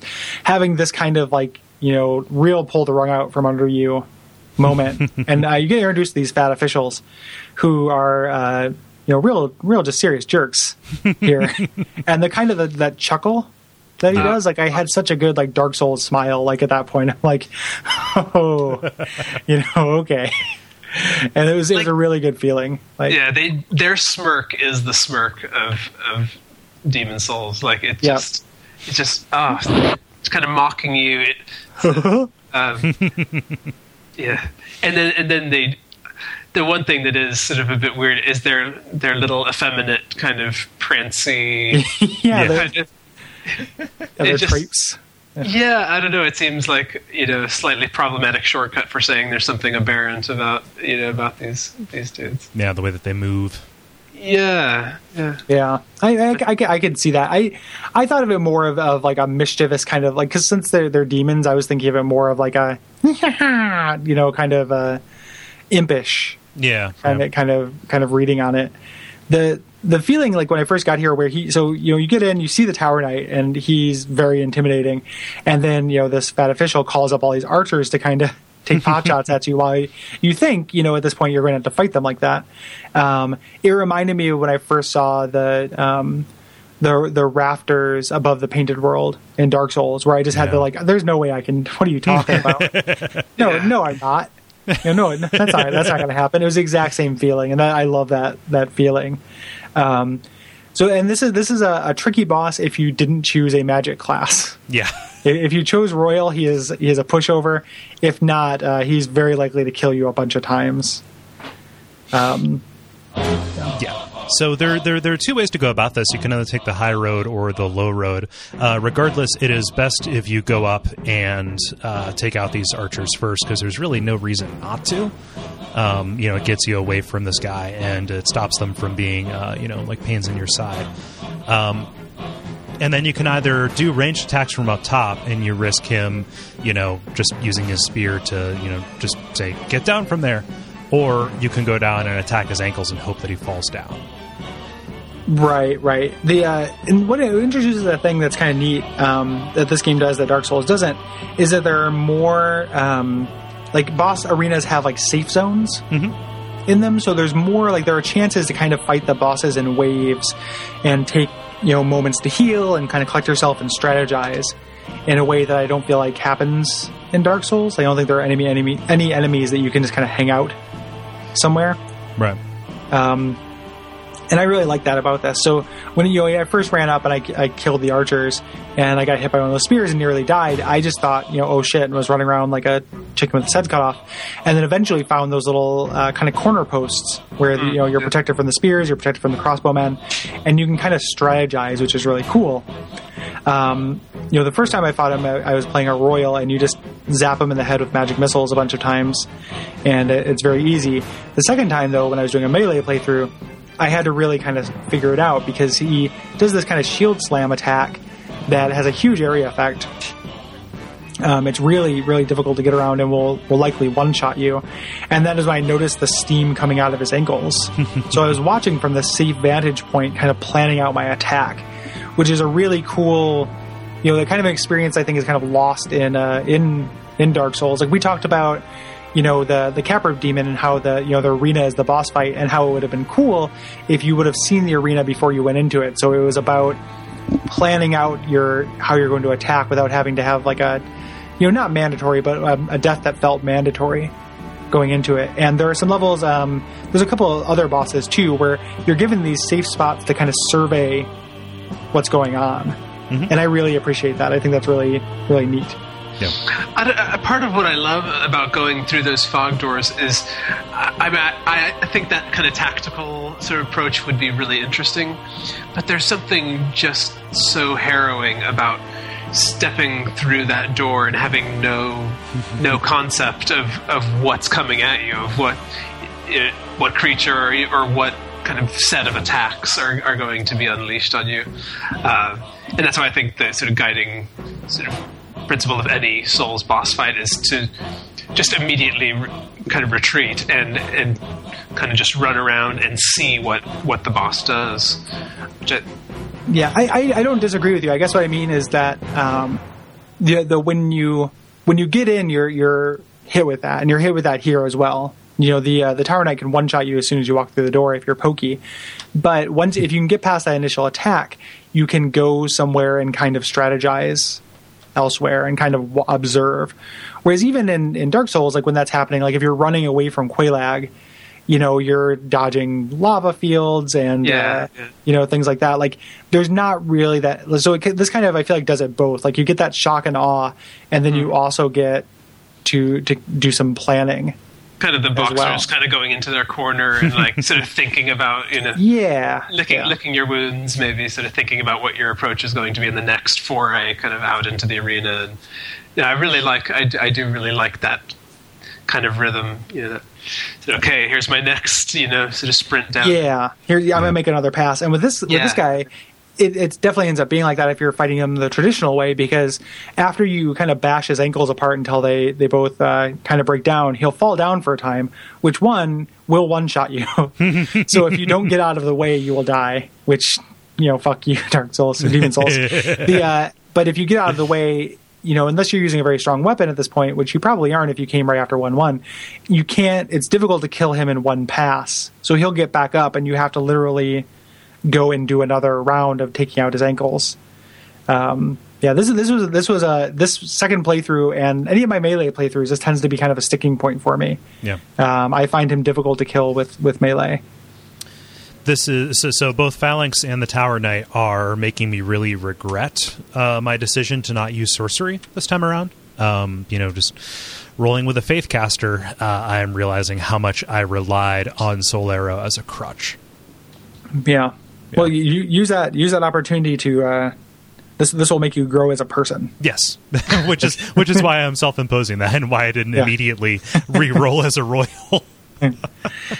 I think that's why I do love kind of forcing myself to swallow hard and play that warrior playthrough, because you're going to taste the game. I feel like sorcery is almost like a sequence break that's kind of built into the character, him or herself.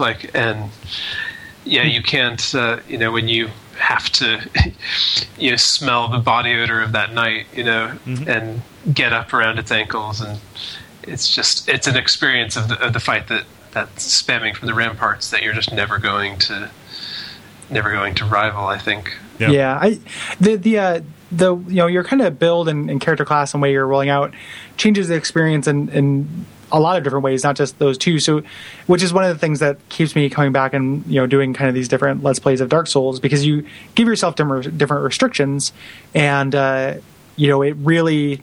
So there's more than just. So I agree with you, but there's more than just kind of like a sure. There's lots of different. So going without a shield is very different. Like even going with a bow and arrow is different than sorcery because it's slower, and you can manually aim and it does less damage. There's a lot of different kind of doing a two-hand, like doing a parrying run. Like I love that about these games is there's just so many different permutations on what each individual micro encounter can be. They're all very different experiences. I agree with you that sorcery ends up being kind of like the easiest way to not get your hands dirty in it. And this in Dark Souls, I found that the first half of the game was a breeze with that. The second half I had a lot of difficulty with. Mm-hmm. In Demon Souls, I find more or less like sorcery kind of trivializes almost the whole game. Yeah. Not trivializes, but makes it very easy. Mm-hmm. Almost the entire game. So I would recommend if anyone who's listening to this who's only done kind of one playthrough, regardless of which one it is, try another one and you'll be kind of surprised at how it changes the experience. Yeah. It's interesting. I wonder if the sorcery melee kind of decision is kind of the game's version of giving you kind of a difficulty mode option kind of at the outset. Obviously it's not couched in that kind of language at all, but I think it probably is the closest thing. The difficulty is still bruising, obviously, mm-hmm. but it's like if you want to soften it just that little bit, here's this option that gives you that opportunity. Yeah, I definitely think so. I feel that's how I've always felt about that. Killing the Tower Knight, again, no mean feat. But killing him, you get to go back. You open up that art zone. You get his soul, which I ended up using for the the Great Barrier spell. The exact name I can't remember on my first playthrough, and that's very useful. The kind of defensive spell you can get from him. Yeah, that's what I ended up going with as well. Although it was a little bit of a difficult decision. What is the other thing you can do with it? There's another... Oh, you know what? I was thinking of something else. The spell that you get is warding. Otherwise, you can chug it for 4,400. Okay, so this is still when there's kind of mono uses for souls. They haven't introduced kind of... Okay, mm-hmm. Gotcha. Yeah. Warding is good. Man, I'm really going to miss having warding. Just thinking like, I don't know how I'm going to beat the Man-Eater without warding, you guys. Yeah. Yeah, it's gonna be difficult. Yeah. So I think. God, Man-Eater, fucking Man-Eater. Yeah. So that is 1-1 and 1-2. Do we have any wrap up things to say about those areas before we kind of move on to admin stuff? I feel like the design of the Tower Knight there aren't many moments in the Souls games where I feel like I can sense some sort of inspiration being drawn from another game. They seem to kind of, they really do seem to sort of exist in this kind of vacuum of, they're inspired by their own sort of From Software's own sort of development lineage. But with that one, it was the one time where I felt like Shadow of the Colossus kind of felt like an apparent influence. Even in the sort of Steam escaping from the ankles, and having that not just a colossal foe, but one that you're going to bring kind of stumbling down to its knees. And I mean, that's sort of a design principle that you see in those early Shadow of the Colossus fights. Yeah. So yeah, for sure. So I wonder. I mean, I haven't gotten to ask Miyazaki about it, but I wonder if he was if he would claim any sort of inspiration from that game in particular, maybe. Yeah. That's a really interesting idea. This game does scale so well, and it's awesome that you get to see that so early here. Yeah, and I would say, and that comes up, it happens early, it happens kind of again and again, and it's one of the things that I feel like it maybe does a little bit better than Dark Souls, that kind of sense of, specifically I'm thinking of, boss fights that range from, Maiden Estrella to the Storm King. Like the things you're going to be fighting as bosses really do kind of run that gamut. There's a little bit of that to Dark Souls. Like Sif, Sif is definitely like a pretty imposing figure, but I definitely it might not be something I can fully articulate. It might just be something I felt stronger with Demon Souls. Yeah. Yeah. It just the stuff in Demon Souls tends to be awe-inspiring in a way that in Dark Souls it tends to be a little bit more like textured and interesting and horrifying, right? Yeah. Yeah. Definitely, maybe like the sort of difference between a jump scare and like just a tension building kind of approach to horror. Like Demon Souls really does kind of give you that just kind of bracing slap in the face. With, but yeah, and even the Tower Knight, he is. I love how that character is designed like a castle himself. Like oh yeah, like his that the shield is just like this sort of impassable gate, and then and of course, like instead of stone, it's just every inch of him is just this ballast of impregnable steel. And I just when I saw his design, I had that same feeling that you mentioned, Gary, about just there's no way to penetrate this facade. Yeah. There's no way to bring this boss down. Like you've handed me an impossible obstacle. Yeah, this is the end of the game. Yeah, this whole thing is like an indie game. Indie game that you can't beat. You have to burn the official. Yeah, and then just on top of the archers, which, like I said, I didn't realize that you could, go up and kill them, which is a real godsend with that. I mean, just imagine, like, speedrunners do it without killing the archers, obviously, and that's really impressive to watch for me, because there's the risk of getting stun locked anytime when the stakes are that high.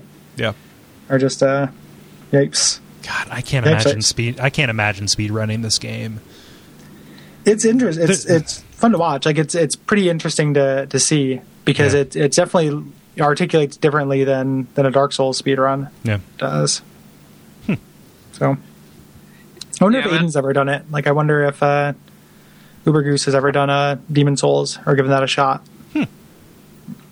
We can ask him. I just think it's fascinating about this area how it just takes every single fantasy cliche and just serves it up. So like it's a castle, dragons, knights. Like it hits the biggest columns of the most obvious reference points of that kind of Tolkien-esque sort of fantasy, and then it just uses kind of all of our assumptions about that kind of setting, and I think it's just this like perfect sucker punch, like just making you feel so comfortable with the kind of ideas. Like you assume so much about it just based on how obvious some of those signifiers are, but then it just gets so subversive in the details, and I think that's one of the things I love sort of about the opening of the game. It seems to play with that in a really intentional way, kind of set you up. Especially like we're talking about that. I thought that I was on my way to go fight a dragon, initially, in this. I was not expecting them to be like at that point I thought to be an insurmountable kind of just environmental hazard. because I was kind of couched in those fantasy cliches. And the game does that even when you're, choosing your class, like pre-tutorial. Like, all of the classes are fantasy cliches, except perhaps like royal. And I think that's something that Dark Souls does, initially with that character creation too, and then kind of takes it in a totally different direction. I feel like this game kind of had to take place first to establish, like, ease you into, like, yes, this is a fantasy role-playing game, and then kind of, set you up with these elements, and then kind of turns them on their ear to explain to you that it's not really what you should be expecting. And then Dark Souls at that point has already been established, and they can do really weird things with the setting right out of the bat. Yeah, definitely. They deviate from it so quickly in Demon's Souls as well. Like, this is just easing you into it, like you said. Yeah. Yep. Yeah, when you see the fat officials, it's just such an immediate screeching kind of left turn in terms of what you associate, just this weird smirking, dancing sort of with devices of torture on their belts. Like, okay, you all of a sudden you realize you're definitely getting surprised with some stuff. I want to mention, this is unrelated. This popped into my head though, just so nobody writes us any letters. BR is in 1-2 as well, but since you can't access him yet, we're not going to talk about him yet, since it's impossible to get to him. But I know we said we were kind of doing a location-based organizational structure, but we're going to talk about him when we talk about 1-3. Yep. So cool. BR fans, just hold your horses. I love BR too. BR. I liked his first album. Yeah. Like, oh, it's so quiet, and then afterwards, got a little pretentious for me. You wouldn't think a swan would be as protective as that, but yeah. We both took very different routes to the same joke. Yep. So what are we talking about next week, Cole? Well, next week we're going to be talking about 2-1, which is the beginning of Stonefang Tunnel. Yes. And our guest, I'm still lining that up. It'll be in the extrasode. We'll announce that. I'm just hammering down a date to be totally sure. Yeah. So I'm pretty sure I've got it, but just want to make sure it's totally, absolutely correct before we go live with it. So listen to the extrasode. We'll punch in a little thing announcing that.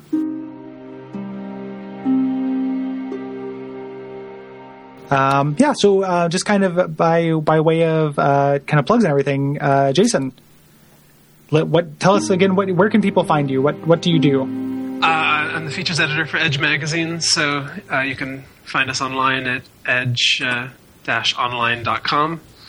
Or find I guess they're in the U.S. You have to look up to import copies of the print magazine at Barnes & Noble, but it's a gorgeously produced magazine. It really is, I think, one of the reasons you should not be wishing print publishing an early demise. It's a beautifully designed magazine, and I can brag on that aspect of it because I don't work on that side, so it's not too self-congratulatory. But and then I have a Twitch channel at twitch.tv/whisking troll,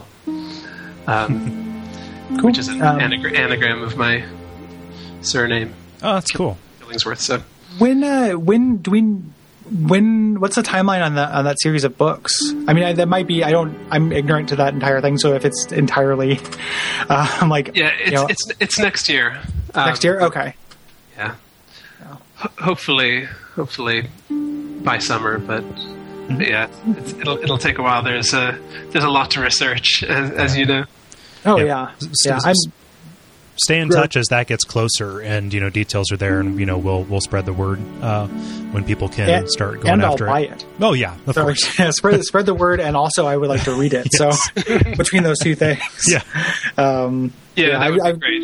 I feel like the biggest fans of this series have really congregated and gotten rallied behind the podcast too. So obviously the people listening to this show are.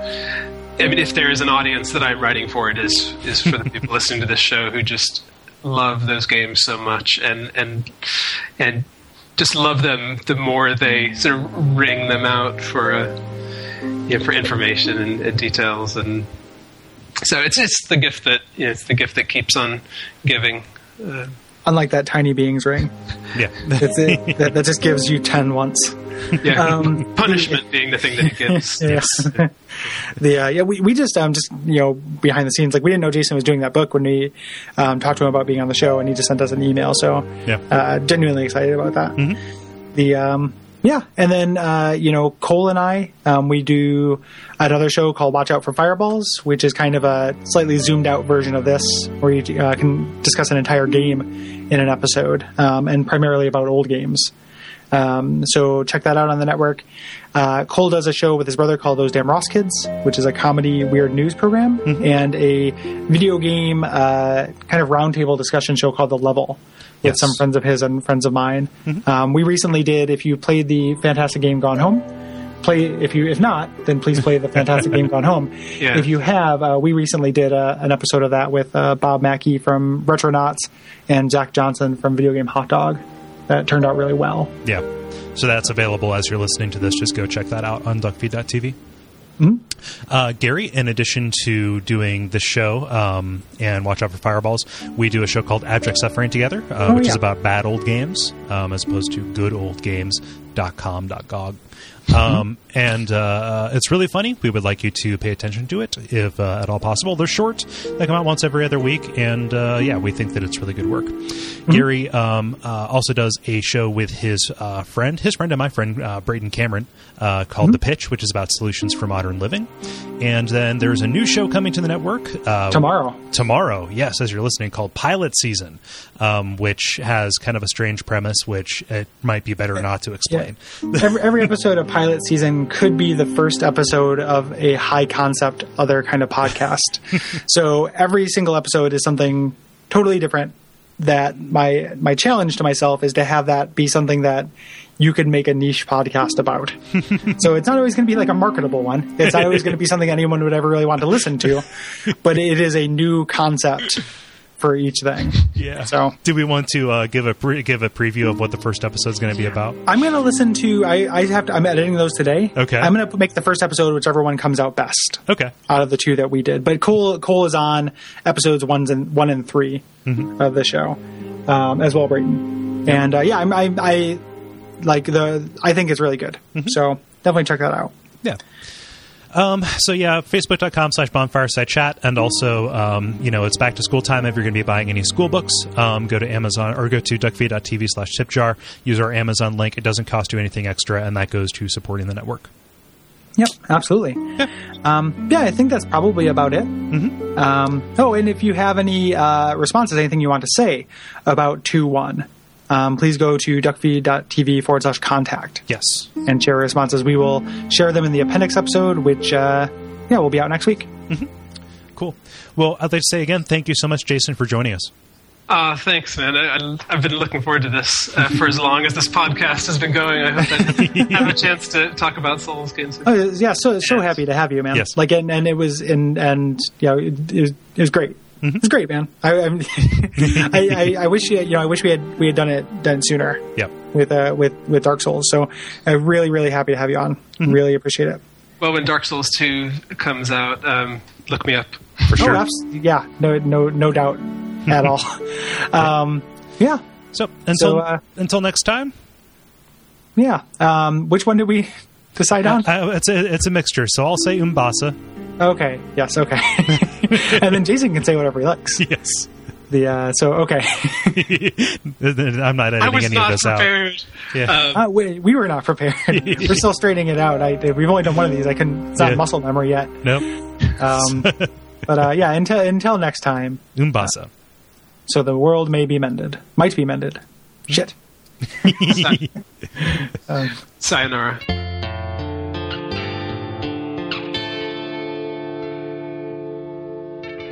And we all pray that we will have far more soon. Man, I just there's no praise the sun in this. Yeah, no, praise the sun sounds so good too. Yeah. I know. Maybe it's got to be something around the so the world might be mended, or that refrain that just the game keeps looping over and over. But you can't really force Yeah, like none of them. So the world might be mended is like it's a, it seems like it should modify something. Yeah. Yeah, like mend. And you can end by saying "mend the world." It just So we could say, Cole, you could be like, so tune in next time or something like that. Mm-hmm. And then that is what so the world might be mended. Yeah, no, I like that. Modifies. The only other thing that I could think of would be until next time, and then say like one of the messages that can be dropped, and then the other person says, "So the world might be mended," and then we end with Umbasa together. Like harmonizing. Umbasa. Yeah, no. So kind of like I would say, until next time, sticky white stuff ahead. So the world might be mended. Umbasa. Sure. Yeah, if you want to come up with I'm not saying that to be sarcastic, but yeah. I mean, there are a bunch of really good ones. Mm-hmm. Yeah. So I did that. Like that's like 10 minutes of work to pull those out. So yeah, I like it. Yeah, that's really nice. That's not bad. Yeah, we can start. We'll start next time. Yes. And this will be in the post roll, so everybody knows the rules. Yeah.